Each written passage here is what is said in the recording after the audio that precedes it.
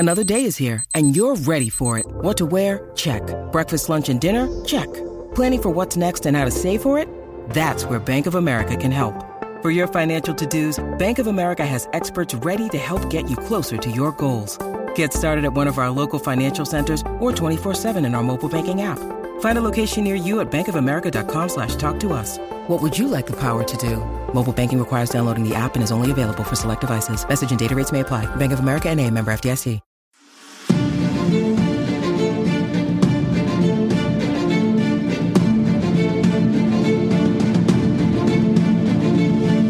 From the southernmost point of Dorne and all the way to the lands of always winter, and what's west of west and in the shadows in the east, this is Casterly Talk. I'm Cat Knapsack, and Rachel Cushion is in studio today. So happy to have her back in studio, part of the cogs of this wheel we do not want to break. Welcome back. Thank you for having me. It's nice to be at the microphone again and not just on the phone. That was a good phone call. It was. Good phoner. Good phoner indeed. We are here to, there's no... I was looking at the Game of Thrones news right before we went to air here this week. And we're recording a little bit earlier in the week than I might normally do to ensure that Rachel could be here. So we happily move things around. We'll move mountains to get Rachel in studio. Not a lot of news, Rachel, except for this article going around that George R. R. Martin found some of the changes in the final season, particularly the finale, traumatic. And he's being so dramatic about it. And that the show, if it had been completely faithful, could have gone 5 more years. He's speaking with, I forget, what's the outlet here? I'm reading off some weird websites, so I don't know. When there's slow Game of Thrones news. Fast Company. It can be traumatic because sometimes the creative vision and your creative vision don't match, and you get famous creative differences, things, and that leads to a lot of conflict. So, all right, there you go. He's saying he might have had some conflict. Rachel, what are we going to do with this guy? I don't know. George does George, and for the most part, we forgive him that. And he's not wrong in the sense of, what works in the books is not necessarily what's going to work in the show. And for better or worse, the show caught up, and the landscape was what it was, and the David and Dan, did what they could with it, and and now we just are hoping for the rest of the books. Get writing, George. Get writing, and you're producing some prequels, right? You're helping dabbling around. It's not even, and this isn't even to me about just season 8. It's just like he kind of had this approach. There's things started to happen by season 4 where I felt, George feels like he's separating a little bit. Yep.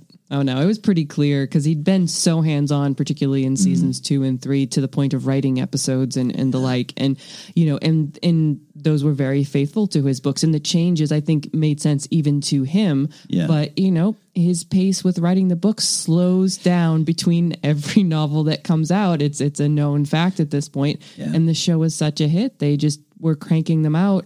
And they just got to this point, and he probably saw it coming. Yeah, by the rate that the show was getting through the storylines, and he knew where he was in terms of writing the books, and he seemed to have. I think that was also the period where he was realizing, that certain things that he had thought were working in his writing weren't, and he was changing things up. And there used to be a lot more chapters being released, and there was a feeling of momentum with the book, and then it all kind of came to a halting stop for whatever reason, whether it has to do with the show or not. I'm sure we'll never know for sure. Right.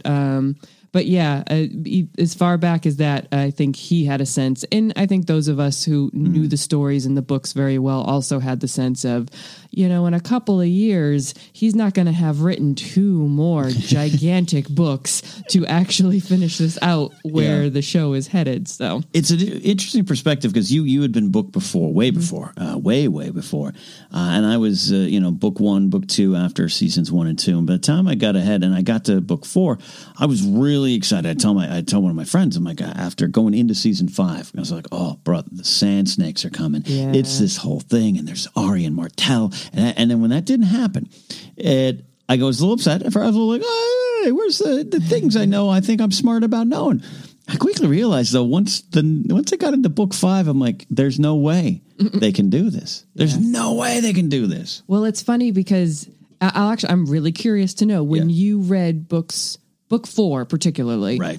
Book 5 to a certain extent as well. Were you disappointed in them on your initial read because we were getting practically brand new storylines and brand new characters, and and to the point of now we're not living with Jon and Dany and Tyrion and the people that we've grown so close to. Instead, we're living on the Iron Islands and we're living in Dorne, and we're following, characters that, we hadn't spent 3 books falling in love with. I remember a lot of readers were like, what's this? What are you doing?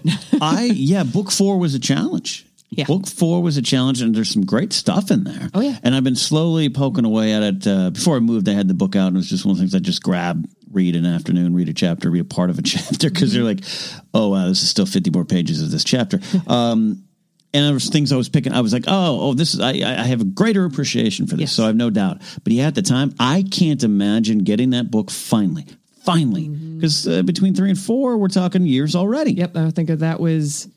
It was exponential. Like there was like a year between the first 2, and then 2 years, and then like 4 years. So it had been at minimum 5 years. Yeah. I can't imagine getting that book and going, this entire book didn't have Daenerys, didn't have a lot of Jon Snow. Yeah, he had a lot of Cersei, a lot of great Cersei stuff. Yes, and new characters to POV, which was a great switch up for sure. I'm glad you mentioned. So when one of the first chapters is it's Oakenshield, right? It's his point of view, Aerys Oakenshield. It's not Oakenshield. It's not Oakenshield. Oakenfist. Yeah. No, it isn't. Oh, it is Oakenshield, and Oakenfist is from Fire and Blood. There you go. Sorry. A lot of names. And I was like, this is exciting. Oakheart. Okay, Did I say Oakenshield? Yeah. Oakenshield is Lord of the Rings. Yes, it is. Okay, we nerded out in a circle there for a second. Wow. Is Bilbo in this one? Oakenheart. Aerys Oakheart. Okay, we got there. This is a Game of Thrones podcast, people. We've watched this show. We've read these books. Someone on a YouTube comment will be like, you guys don't know the show. I was excited. I was like, new point of view character. Oh, this is really great. And then it was like the third chapter, 4th chapter, 5th chapter. Hey, where's the people? But I think the book's really good. So it's a long way around. Yeah, it was weird. The show could not have done that. No, because I don't think a show audience is quite as forgiving as readers in that sense. If you had done a series, I know, we know now for sure that was the case.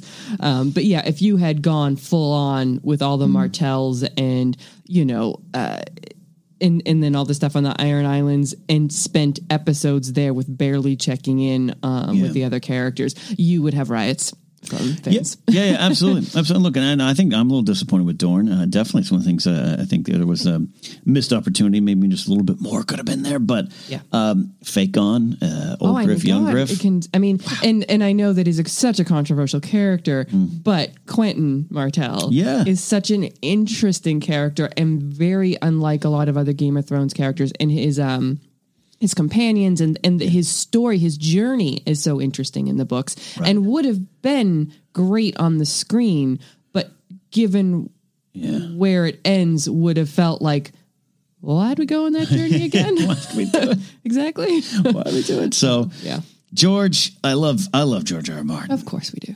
It's similar to sometimes some things George Lucas says where you're just like, look, man, go create. Let's try to enjoy this. That was the only bit of news. We're going to get a lot into more Fire and Blood stuff. Rachel had, I'll be honest, like Rachel, you wrote and you're like, I need another shot at this real soon. I need to talk about Fire and Blood. Yep. We're going to do that. But before, I want to throw, last week got a great call from Alden Diaz, who was talking about mentors in Game of Thrones. And, usually it's easy for me to list some of the old crusty dudes with beards that were mentors, and there's a lot there. We talked a lot about Sansa's mentors and getting them from weird sources. Sure. Definitely, she absolutely learned a lot from Cersei and Baelish, for better or worse. We got a call about a great mentor I'm going to play here. Do you have any thoughts on mentors in Game of Thrones, what it means to the story, and some of your favorites, including some of those old crusty guys with beards? Sure. It's such a fantasy trope, if you will, to have that character, the person who's been through it all and is looking to the next generation and training them. And, they're not quite as deliberate and apparent in Game of Thrones as they are like with a Gandalf or with an Obi-Wan, you know, in those classic stories. But you have a lot of, I think like the father-children dynamic has a bit of that going on in here. And in my head, I go immediately to like Robb and Jon both trying to emulate Ned in a lot of ways. And, you know, in a kind of a twisty version of that is Tywin and his children. And the, you know, he is a mentor to them, even though it's not necessarily in all the positive attributes you think of when you think of mentor. But I think, you know, one of my favorites, particularly in the show, it's there in the books too, but Brienne to Pod, mostly because I obviously I'm a Brienne girl and I will call her out every chance I get. But I love the idea of somebody who is not supposed to be what she is to begin with, in turn mentoring somebody who actually has, you know, a decent chance. I mean, Payne is a middle of the road house. So like Pod actually has every chance of being a knight. That would not be a strange career choice for somebody from that house and of his lineage to be, but to want to learn how to be that from such an abnormal version is, I think, very interesting. It's a great example because also what I love about it is Brienne doesn't really want that role. It's very true. And it's a growth for her. It's a powerful growth for her. Yeah. Brianna Tarth, we do love you so. Here's a call. Here's a thought of someone I hadn't thought about last week. We talked about a lot of them. And yeah, it's funny, you and I both went kind of the same spots with Tywin. He's a mentor. Yeah. He's mentored Arya for a brief moment. In the show, for sure. And that's what makes him, and he is, there are, I've had this conversation with you, I think, before, but characters that aren't, I'm not going to say are better in the show, but are just more interesting, more fleshed out and utilized in different ways in the shows. And Tywin is absolutely one of those. He's there on the page and his influence is there for sure. But when you actually have Charles Dance inhabit the role and you see him skinning a deer and you just get it all from an eyebrow raise from that guy. And then to further that character in the idea of how he relates to the next generation by introducing Arya into the scenario. It's just, it's one of the really great things that the show brought to this story. Yeah. You didn't think of it, George R. R. Martin, huh? You didn't think of it all traumatic over there with your vests in New Mexico. All right. We got a call from our good friend, Eric Monroe, about a mentor. I think I glossed over talking about crusty old men with beards. Here we go. Hey, Ken and Casually Talk. So talking about mentors, one mentor relationship I really liked was the Hound and Brother Ray. Now, we only got to see it for one episode, but I personally thought it was very, very effective, and it leads me into a what-if question. My question is, do you think if Brother Ray and his flock were never killed, do you think the Hound was content with just living that kind of a life? Because, you know, the Hound really did seem at peace. But do you think sooner or later, eventually, something would have happened, and, you know, that quest for vengeance against the Mountain, you know, something would have driven him from that kind of like peaceful life? So what do you think would have happened to the Hound if Brother Ray never died? There you go. Very cool. Yeah, so I love this one. Ian McShane's so great, and you know, and he's if he's just there for an episode, we will take what we can get. And he's a crusty old dude himself who's like, I don't like that show. I don't like that show. Love that relationship. Talk about book to show. You know, this hasn't even played out in the books. We got this gravedigger running around, right? Which, you know, by now it's, you know, it's the Hound. We're all pretty sure. And they've thrown the grave digging scene with the Hound. Was it season 7? So, I don't. Yeah, you're kind of shaking your head too, Rick. He did not seem content at all, because you can't. The difference is you can't go around and have this character called the Gravedigger, and people are like, we don't know who that is when you're looking at Rory McCann. You can't do it. No, you're absolutely. You have to deal with it differently. It's the same with Barristan and Arstan Whitebeard. Like, what works in a book is not going to work visually speaking, which is fine. Lest we forget, Barristan was around for a long time with a white beard and a different name in the books. Exactly. On the show, it's 2 seconds. Speaking of mentors, anyway. Yeah, I don't think the point of Brother Ray's relationship with Sandor was to change Sandor. It was to give Sandor a new perspective, to you know, augment what was already there. But I've often said, and honestly, this last season really tested me on it, the idea of characters don't change. It's very difficult to change who you are because it's so innate. It's so interior. It's you were raised and things happen to you in your life to such an extent that you become a certain kind of person, and you can change certain things and you can become a better or worse person into some ways, but I don't think at the core you can change. So I do not think that Sandor could ever be a completely peaceful, at peace kind of character in the way that Brother Ray represented. But I do think he gave him, aside from the fact that he nearly died, which will always give somebody a certain new perspective. But Brother Ray also brought to him like a sense of maybe it's okay to, it's like the accepting yourself type of situation, you know, because Sandor was a terrible person and then beat himself up for being a terrible person. Like he was like a sort of a self-flagellating character.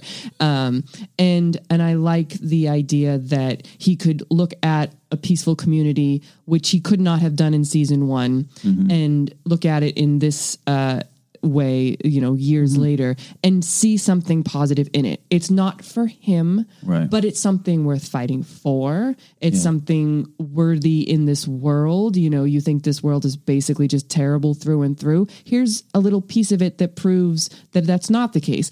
They then all get killed, so maybe his point of view is a little bit more corroborated. But in the what if scenario, if they hadn't, I still think there would have been some catalyst, there would have been something that set him back on a collision course with all the characters, you know, that he'd known before, and with the Mountain. But right, that burned. But it's definitely a mentor situation in the terms of like, here's another way to look at the world and to look at yourself in it. I think that's some great insight in what you're saying there about him kind of beating himself up for being bad, but knows it and doesn't necessarily, you know, I wonder if he ever wished he had a choice, you know, of to be good or not. Early on, you kind of think you probably went through that stage of it. Yeah. Like, you know, I was burned by my murderous, crazy brother. Yeah. And this is the life that found me. So, it wasn't. I never got the sense on that episode that he's sticking around, but it serves a great purpose. That there's some other things to fight for. I think the biggest change is him burying the farmer and his daughter. Yeah, absolutely, and caring, because he wasn't wrong when he told Arya this is how it is. Exactly, his point of view in the world was the one you would have had you lived his life. Yeah, I mean it's just that black and white. Yeah. But it was nice to see that a certain perspective shift showed him that there are things worthy in the world, and then even when he's right, to the kind gesture does actually mean something. It pays off a little bit too when he's talking to Brienne, reunited with Brienne, and they're talking about Arya. She's like, she's alive, and he kind of has that reaction to it. Like it allows him, before he would have been like, I don't care. Well, there's throw the girl, and there's your other connection, the mentor role for him to Arya. Right. Bringing his perspective to her, hardening her in the ways that she needed to be. As a lord's daughter and stuck in the world in the way that she was and the things that she went through, she had to be hardened, and he was a very big part of that. Yeah. But in turn, she kind of snuck into his heart in a small way too. Yeah, absolutely. It's a great example. Great stuff, Eric. That's our thoughts on that big Game of Thrones What If. We've been doing these wonderful what ifs. Before we take a break, we got some minutes here. We're going to set up what we're doing here with the Fire and Blood conversation. And quite frankly, Rachel, this is your forum. You're not a guest on the show. You come around these parts because you own half the building here. All right. Where's your mind right now with Fire and Blood and the potential show and the book and everything? It's just so much fun to speculate, because what Fire and Blood is that the original series wasn't is 140 some odd years worth of history, plus a little more if you count sort of the prologue aspects of it in one book. And so there's so many things there, but they're mostly broad strokes. Mm-hmm. So my head goes, if a show focused in on this part of it, think of all the amazing ways they can build upon that and visualize that. And, and there's so many sections, and I get why, it seems likely that if this show does at least move forward into the pilot stage, that they're concentrating on the Dance of the Dragons. I totally get that. But there are so many show possibilities within this one book that I absolutely, just makes me very excited, like more so than I thought I was going to be. And weirdly, I love the Long Night idea, and I'm very excited for that show. Yeah. I really, really am, because I love the White Walkers, and I love the Starks and the North, and all of that's going to be great. But there is something about the Targaryens and about the fact that I just loved reading Fire and Blood so much that my imagination sort of has gone a little wild with all the possibilities. And it just makes me happy that HBO is considering, diving into that material. It's somehow. So fun. I have to remind myself that I'm still excited for the other one, and not be like the other one, because this one's farther off potentially. Sure. The other one's shot, and I'm so excited for that one. Yeah. And this one comes along, and I don't know. And then I was reading and getting some notes up about the book Fire and Blood. One of the things I think I stumbled onto Wikipedia, not a Wiki of Ice and Fire where I go a lot.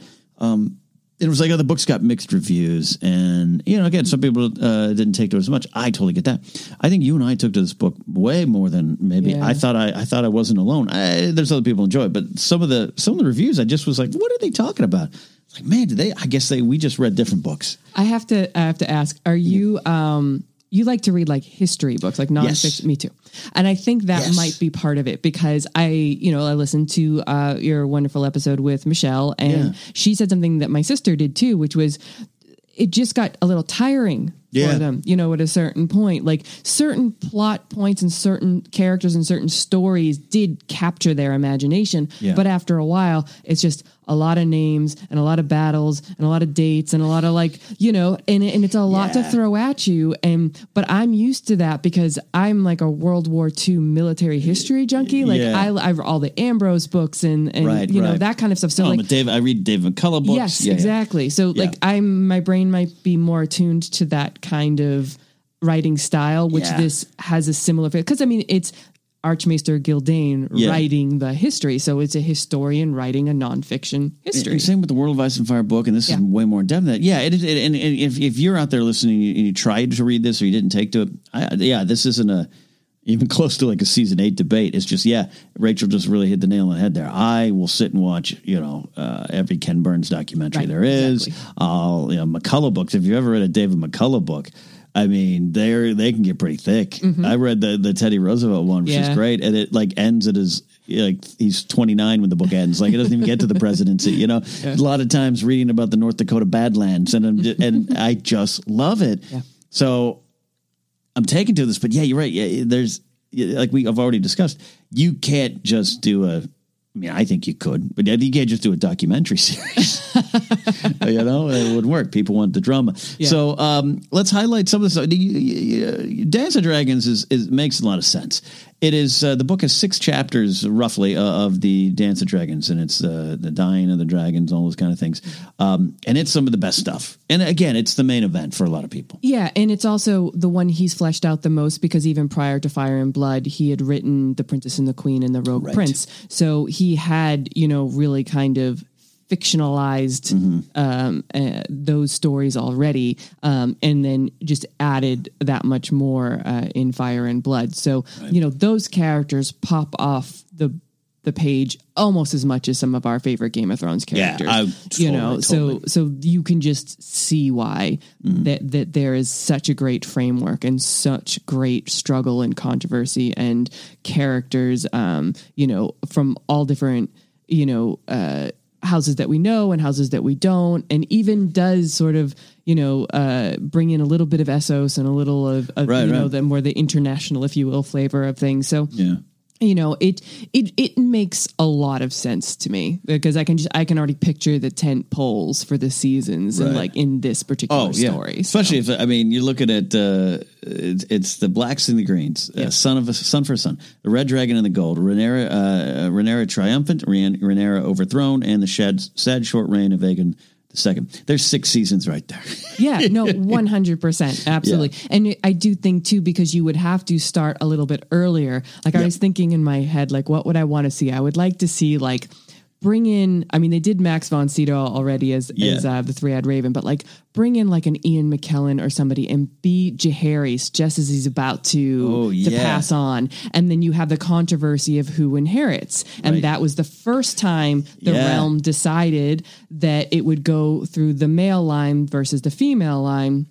passing over Rhaenys and going to Viserys. And then you have to track Viserys because really the seeds for the dance were planted in his reign because of his 2 wives and his 2 children. Right. And we're right back to the female through Rhaenyra, and he chose her as his heir. Yep. And yet he got remarried to those Hightowers, which, speaking of a family, a house that we've never seen in the Game of Thrones, but is huge in the history of Westeros. We could get Hightowers. You could have, Alicent coming in and then having Aegon, who would become Aegon II, and then you have your greens and your blacks, and there you go. But you need to plant those seeds. So I always, in my head, the first season would back up just a little to...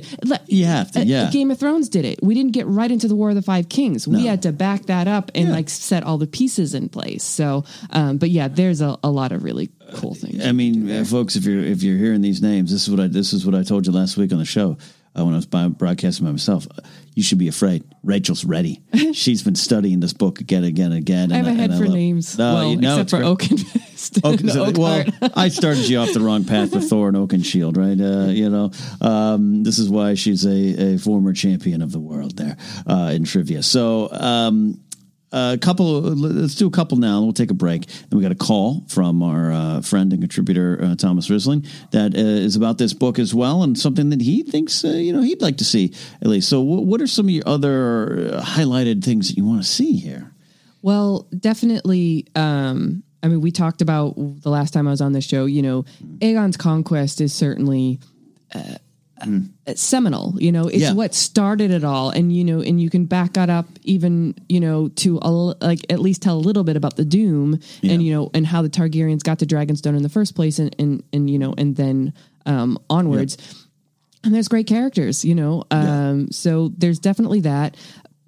The part of the book I think I liked the most, but I know part of it is because it was the most new material, was the reign of Jaehaerys and Alysanne. Yeah. And we've heard through The World of Ice and Fire and multiple times throughout the novels of how Jaehaerys was basically considered the greatest Targaryen king that Westeros ever had. And it's because he had a very long reign. He also inherited his reign from Maegor the Cruel, where things were really bad. He managed to survive that situation. And then he went on to rule side by side with his sister wife, Alysanne, who's also, largely, surprisingly, being a woman credited with so much from this time period. And then, so we knew all that.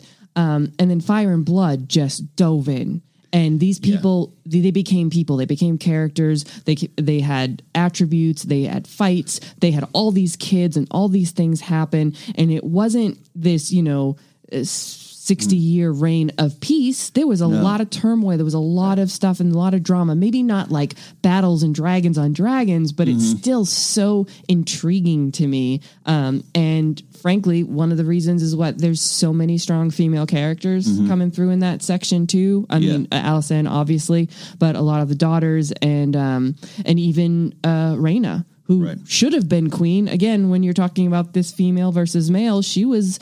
Jaehaerys' older sister, yet she got bypassed. So, there's just a lot of the kind of, if you like the political, character-driven machinations side of Game of Thrones, this, I think, is one of the best stories. It's an interesting idea because it was, I'm trying to think, this is where I really got into the book, and it is their relationship, and when they go on their little tours, all these things would happen. The doctrine of exceptionalism, that idea I think is really, really intriguing. There's I'm trying to think of the year, but there's some diseases that go around. There's a lot of things that go around. The shivers is the first time a Targaryen. Yeah, that's right. The shivers. It's the winter fever and the shivers are the two big diseases that hit in the book. But the fact that that's part of it, and you still get a sense of the seasons playing a role in everything as they did. So I liked the idea of not just this like paragon of a king who ruled for 60 some odd years and everything was great and built lots of roads and Septon Barth. Don't you want to see Septon Barth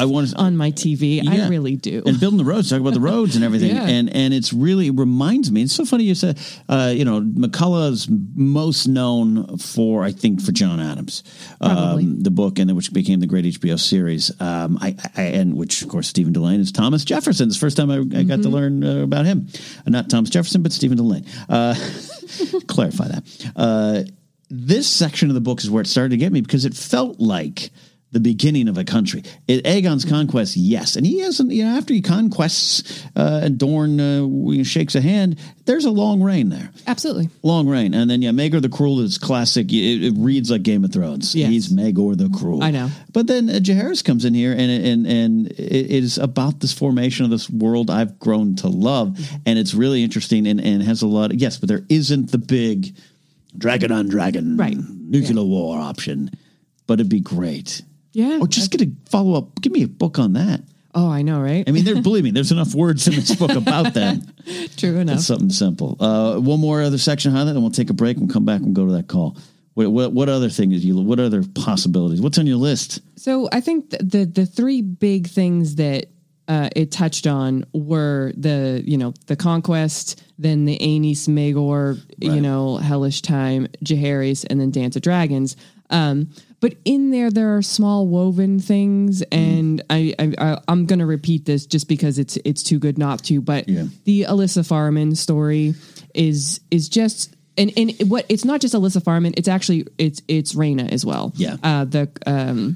The woman who should have inherited but didn't, and then basically managed to survive Maegor shockingly, and then the way that she just sort of lived around Westeros at different times. They called her the Queen of the West, and at different times she had a very a confrontational relationship with her mother, Alyssa Velaryon, and the fact that her younger brother and younger sister Jaehaerys and Alysanne took the throne, and that was, this beautiful long reign difficult for her, right?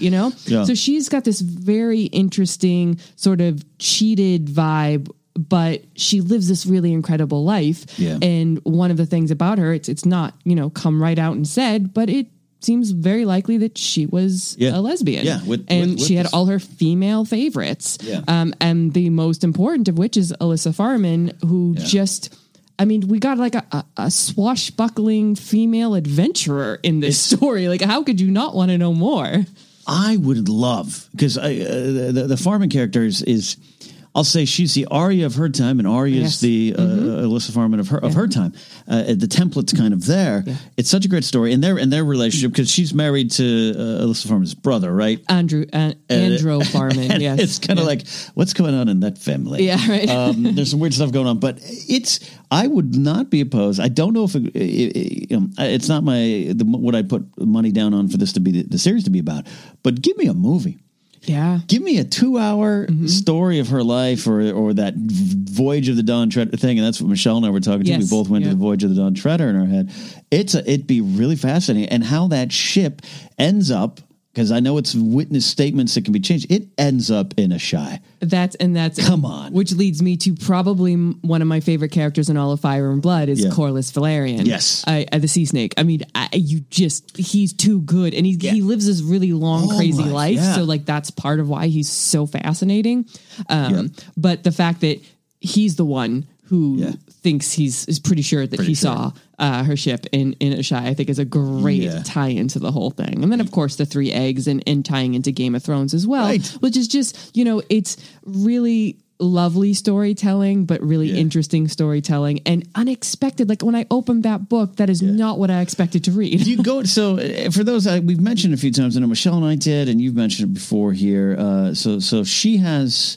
And you probably will refresh my memory a little bit better. She has 3 dragon eggs.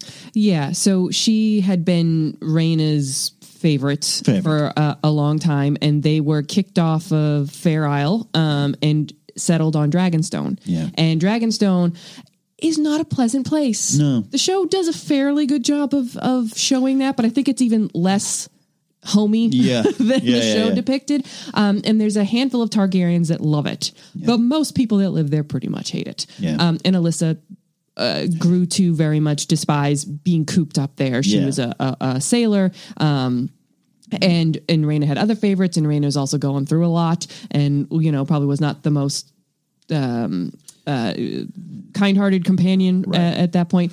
So she asked to leave, and Rhaena said no. So she decided to steal 3 dragon's eggs and run for Bravos, which is just crazy and also very cinematic in my brain. I could just see this. But yeah, it heads to Bravos and sells the eggs to a Bravosi and is able to use that money to build her ship and fund her great expedition. This great expedition. So you tell me, that's not a start of a movie. Right. And I love what George does. He's always going to leave room. Yep. He's always going to make you think and have a little fun, and I love that. There's a Star Wars book I just finished, Alphabet Squadron, and there's a point that has nothing to do with the Jedi. It's all Battle of Endor right after stuff, and these pilots are on a temple, Jedi temple, getting supplies, and a ship flies over them.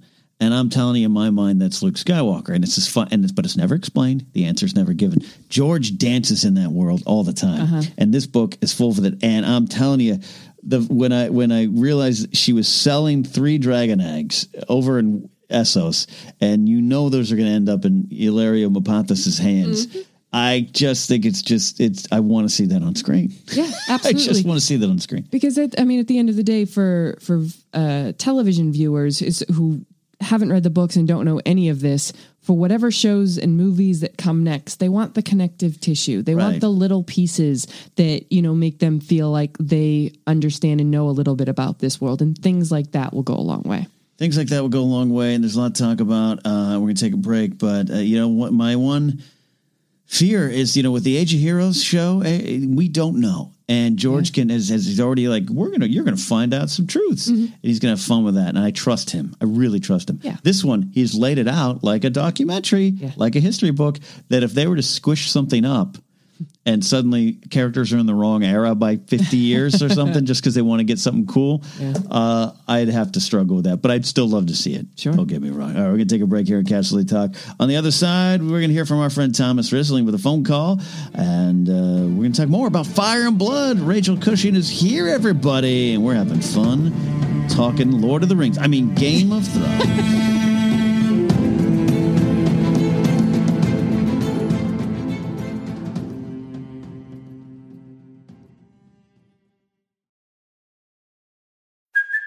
Hey, it's Kaylee Cuoco for Priceline. Ready to go to your happy place for a happy price? Well, why didn't you say so? Just download the Priceline app right now and save up to 60% on hotels. So whether it's Cousin Kevin's Kazoo Concert in Kansas City, go Kevin, or Becky's Bachelorette Bash in Bermuda, you never have to miss a trip ever again. So download the Priceline app today. Your savings are waiting. Go to your happy place for a happy price. Go to your happy price, Priceline. When you need mealtime inspiration, it's worth shopping Kroger, where you'll find over 30,000 mouth-watering choices that excite your inner foodie. And no matter what tasty choice you make, you'll enjoy our everyday low prices, plus extra ways to save, like digital coupons worth over $600 each week. You can also save up to $1 off per gallon at the pump with fuel points. More savings and more inspiring flavors make shopping Kroger worth it every time. Kroger, fresh for everyone. Fuel restrictions apply.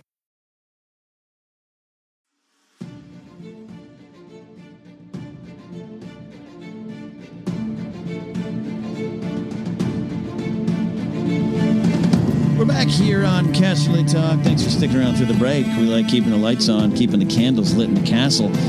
Rachel Cushing is here. We've been talking Fire and Blood, and I got a confession to make. I just love listening to you talk about this.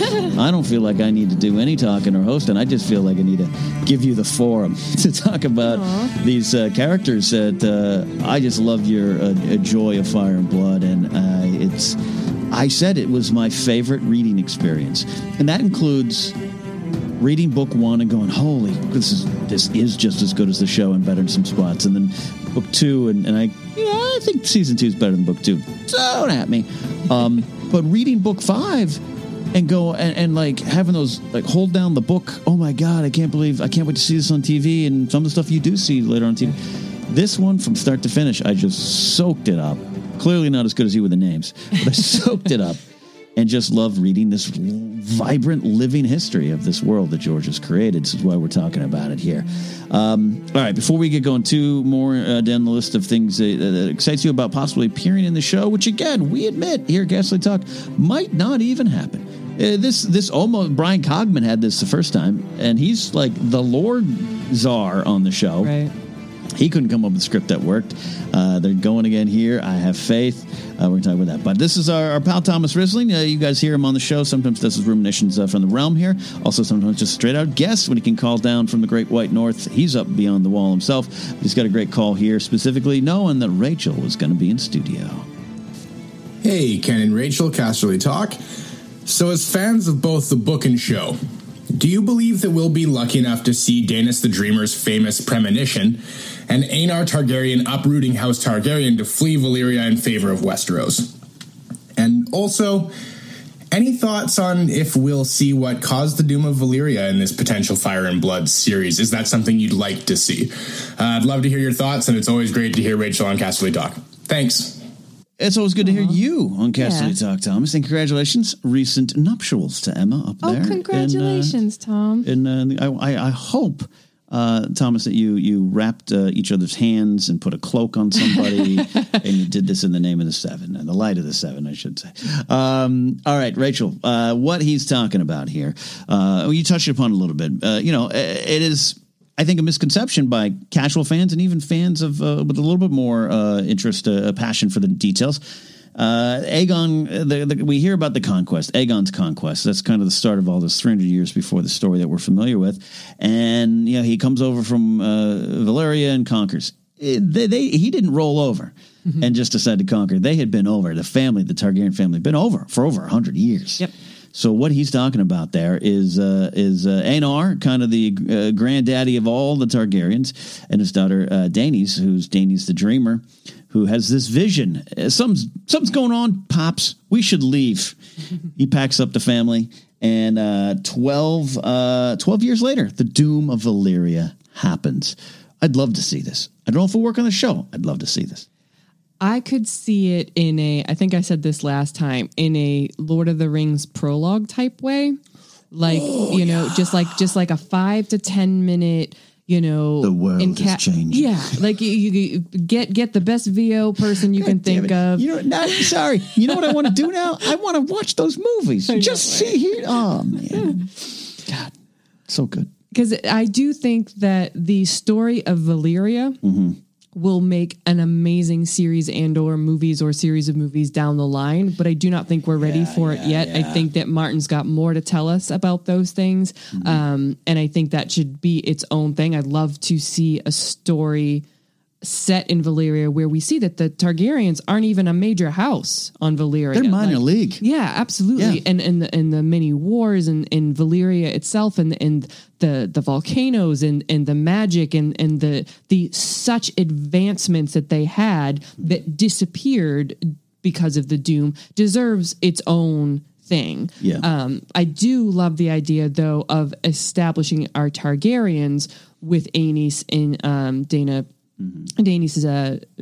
premonition. I think that's just like a cinematic way to be like, the Targaryens were Valyrians who fled just before the doom and are the last dragon riders on, Planetos, and they settled on Dragonstone, and, down the generations we have Aegon Targaryen and his two sister wives who, through a series of events based on, the Durrandons and the different people on Westeros, decided that their destiny was to establish a dominance over that continent.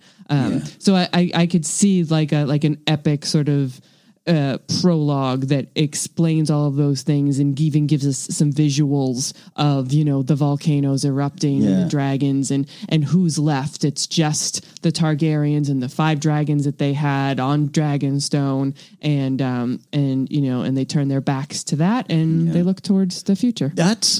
Great answer. I would expect nothing less. I love the prologue idea. Love the prologue idea because so when you see Jorah and Tyrion, paddle through there and Stoneman and everything, but it's just before that moment, and that's a great moment, the Stoneman and everything. But like, I was as awed, and I know you were. A lot of us were because we hadn't really seen that. This isn't a place we've gone in the books, right? At least yet, and to see it, even with the show's kind of version of it, it was breathtaking. Yep. So to get that story, it would connect with the show. that people are familiar with, it would work. And, otherwise you might have the show, the reference to the Doom would be just like the Game of Thrones, just this really weird ancient history thing. So to explain it in a prologue some way, but then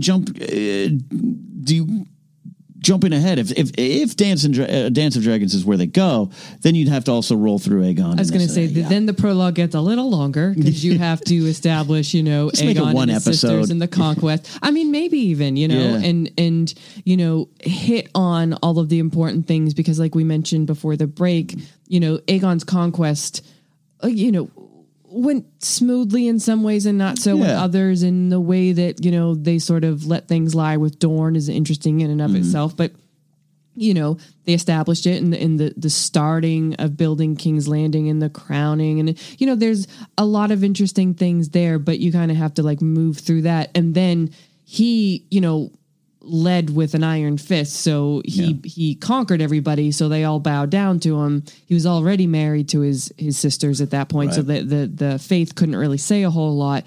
Things got much trickier with his heirs because neither Aenys nor Maegor were Aegon, and caused all kinds of trouble. But I do feel like, as much as those stories are great, and I do think would make a great series, it would be easy enough to, in that voiceover, Aegon passes and the realm is in the hands of his weaker son Aenys, and things just didn't go very well there, and Maegor took it by force and plummeted the realm into chaos and fire and blood, and it took his death and the ascension of the boy king and queen to settle everything and whatnot. And I would, like I said, I would love that to be the series, but it probably won't be, so you just have to be like, and then Jaehaerys the Conciliator reigned for so many years.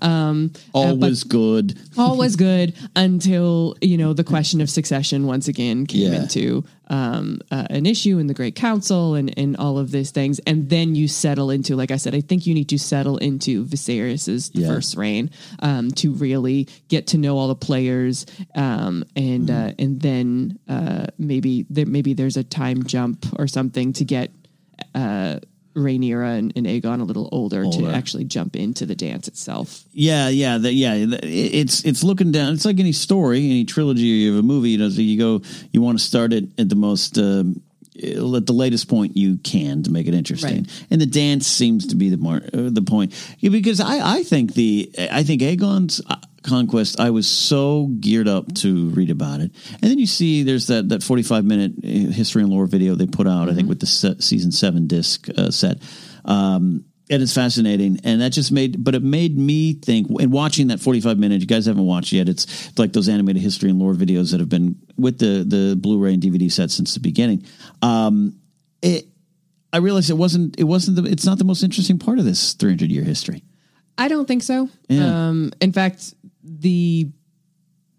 my favorite part of the history isn't even in Fire and Blood. I'm a big Blackfyre fan. Blackfyre Rebellion. The Blackfyre Rebellions would be the next big epic event that would be in the second part of Fire and Blood. It's a little sad because you don't have dragons. Yeah. That's certainly the case with the first half of the Targaryen reign. And dragons are a huge part of it. And again, for a TV show and the visuals, and we saw what they did in Game of Thrones with the dragons. They proved that they can do that, and we want them to continue to do that for sure. Yeah. But I think I mentioned it before, I think Aegon the Conqueror would make a really good show, because I think that whoever wrote the show could do some interesting things with that character, because he's not that fleshed out.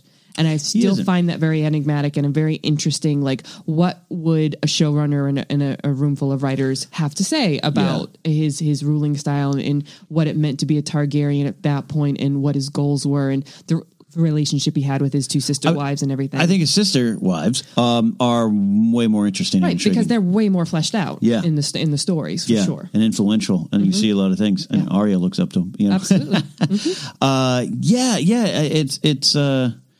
It's interesting because I was, again, the show's built. It's like the signing of the Declaration of Independence, right? It's the beginning of the modern timeline in the show, and it isn't. You're right. It isn't as fleshed out, but when you get there, you're kind of like, Oh, he's not just he's a conqueror for a little bit, and then he just rules. What happens after is could be interesting too. Yeah. Especially as it rolls into Aenys's reign and then Maegor's reign, the sort of devolution and the awareness of the people that had been subjugated to. We don't really actually like the fact that we were conquered by these people that married their sisters and burned, whole houses to the ground and Harrenhal and all of that stuff, and they fought back and it's great because the parallels can be made too with the Sparrows. The rising of the warrior, the faith warriors, and I think that could be a really interesting avenue because it's so Game of Thrones, to have the religion involved in the politics. And the thing. Let's go to the Blackfires. You want to go to the Blackfires? I love the Blackfires. Pitch me the Blackfires. Now, this is probably going to be in volume 2. Yes, I would think so. Yeah, it is. It has ties to... it has some theory ties to Game of Thrones. You got some names we're familiar with or should be familiar with. Yeah. Give me a Shira Seastar story, Sure, absolutely. But where you go, what do you want to see? What would you want to see with this? It really comes down to me. It parallels Game of Thrones so well in the sense of you've got your Mad King and Aegon IV. And the idea that his legitimate son is not your epitome of a Targaryen. He took after his Martell mother and did not look the part. He was not much of a warrior. He had dark hair, the olive skin color tone from Dorne, but he was actually a very good man and a very competent king. But you have on the other side of the coin, Daemon Blackfire, who is the king's bastard son, who he legitimizes, who is everything you want in a Targaryen ruler. He looks the part, he acts the part. He is supposedly the epitome of chivalry because this is the era of chivalry. You don't have dragons anymore, so you have kind of a rise of knighthood and the classic and the idea, in the ideas and the ways that we think of in certain medieval histories. So I just love the idea of you having these opposing forces that it's almost about optics as it is about what they bring to the table and how who in the realm sides with who, because it's a 50-50 thing. Like when I read about the Dance of the Dragons, I'm like Rhaenyra all the way. I'm black. I'm not green. Like there was nothing in my head. The first time I read the Blackfires, I was, Daeron all the way. But you read the Duncan Egg novels, and the more you read about it, the more you get a sense of, you kind of understood why the reach and the people who understood, that you need a ruler who is, who rule in strength, who can wield the sword, can be the knight, could be the epitome of things. And don't forget that, they hate Dorne. Yeah. They absolutely hate it. And yet they have a Dornish queen. Yeah. And that was the way they got Dorne into the realm, by marriage. But the rest of the realm, the rest of the Six Kingdoms were like, screw that.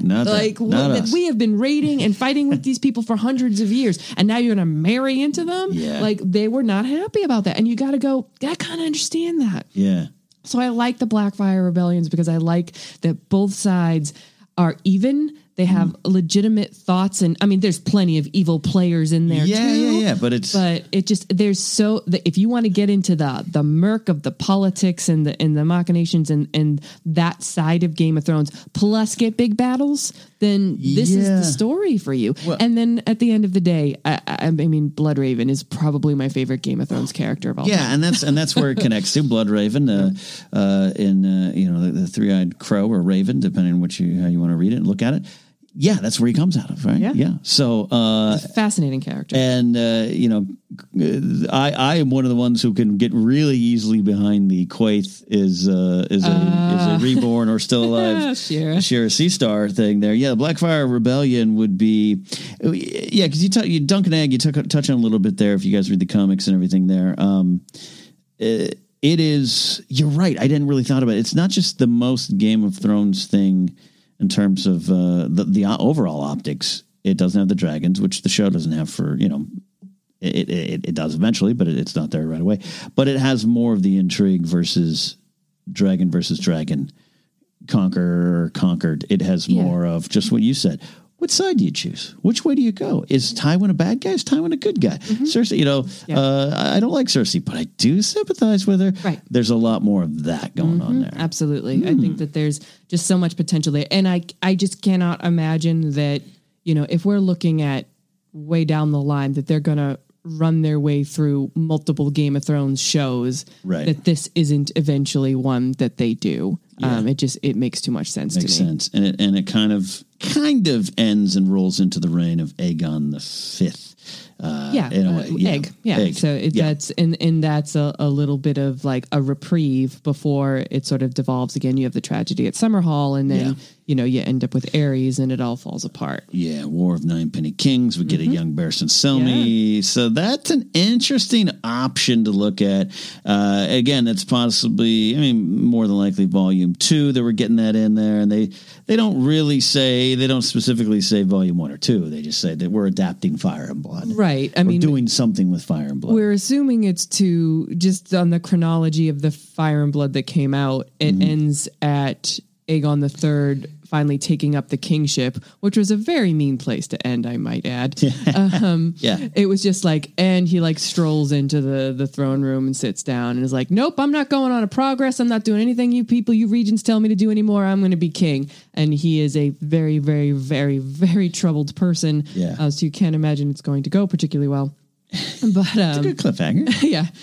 But it happens right around the 40-year mark. So that, and given that we're looking at a 300 years or so timeline, I assume that part 2 will just be a part 2, and that we're not looking at part 3 as well. But you never know with George. You never know with George. I'm more thinking about the Blackfire Rebellion is an interesting winner. It could be a winner in my mind there. Any final ones here as we start to wrap up? Anything? Where else you want to go? I know you got some notes, and I don't want to leave them on the table, but we always have more episodes. There's all kinds of characters that, I don't know how much or how little. The big players, of course, I'm excited to see, but something as simple as Jonquil Dark, the Scarlet Serpent. Yes. So there's the story that, Jaehaerys' Kingsguard's members a few of them were chosen based on a tourney, and it just so happened that in the melee in the tourney, a mystery knight called the Scarlet Serpent won. Turned out it was a woman. Couldn't be his a Kingsguard at the time because of the rules, but later on, Alysanne was attacked when she was pregnant with their first child. And after she survived it, they decided that she should have her own personal kind of a Kingsguard, Queensguard type situation. And she was like, well, I was attacking the baths, which is men can't go. So I want a woman. And so let's bring this Scarlet Serpent back. And Jonquil Dark became her bodyguard for all intents and purposes. So little things like that, that George, snuck in there, such great little tidbits. So as much as the big players, I'm sure we'll see, I very much hope that we get to, see some of these small, great side characters too. Because that is what makes the show. It really does. That's what made the previous 8 years. We love the big stars, but man, it's the conversations about hot pie that keep you coming back. Rachel, we could go on and on and on, really and I mean that in the best way possible, but we're going to wrap it up here today on Casterly Talk and get you back real soon. I know Andres Cabrera and I are licking our chops to talk about Tywin. That's coming up soon too. Your guys' thoughts and questions, keep them coming. You can use the hashtag Casterly Talk on Twitter and call in here to Anchor. You heard Eric and Thomas. We get a lot of great calls from you. We're still doing those Game of Thrones what ifs. That's going as long as we want it to be. There's a lot of great what ifs.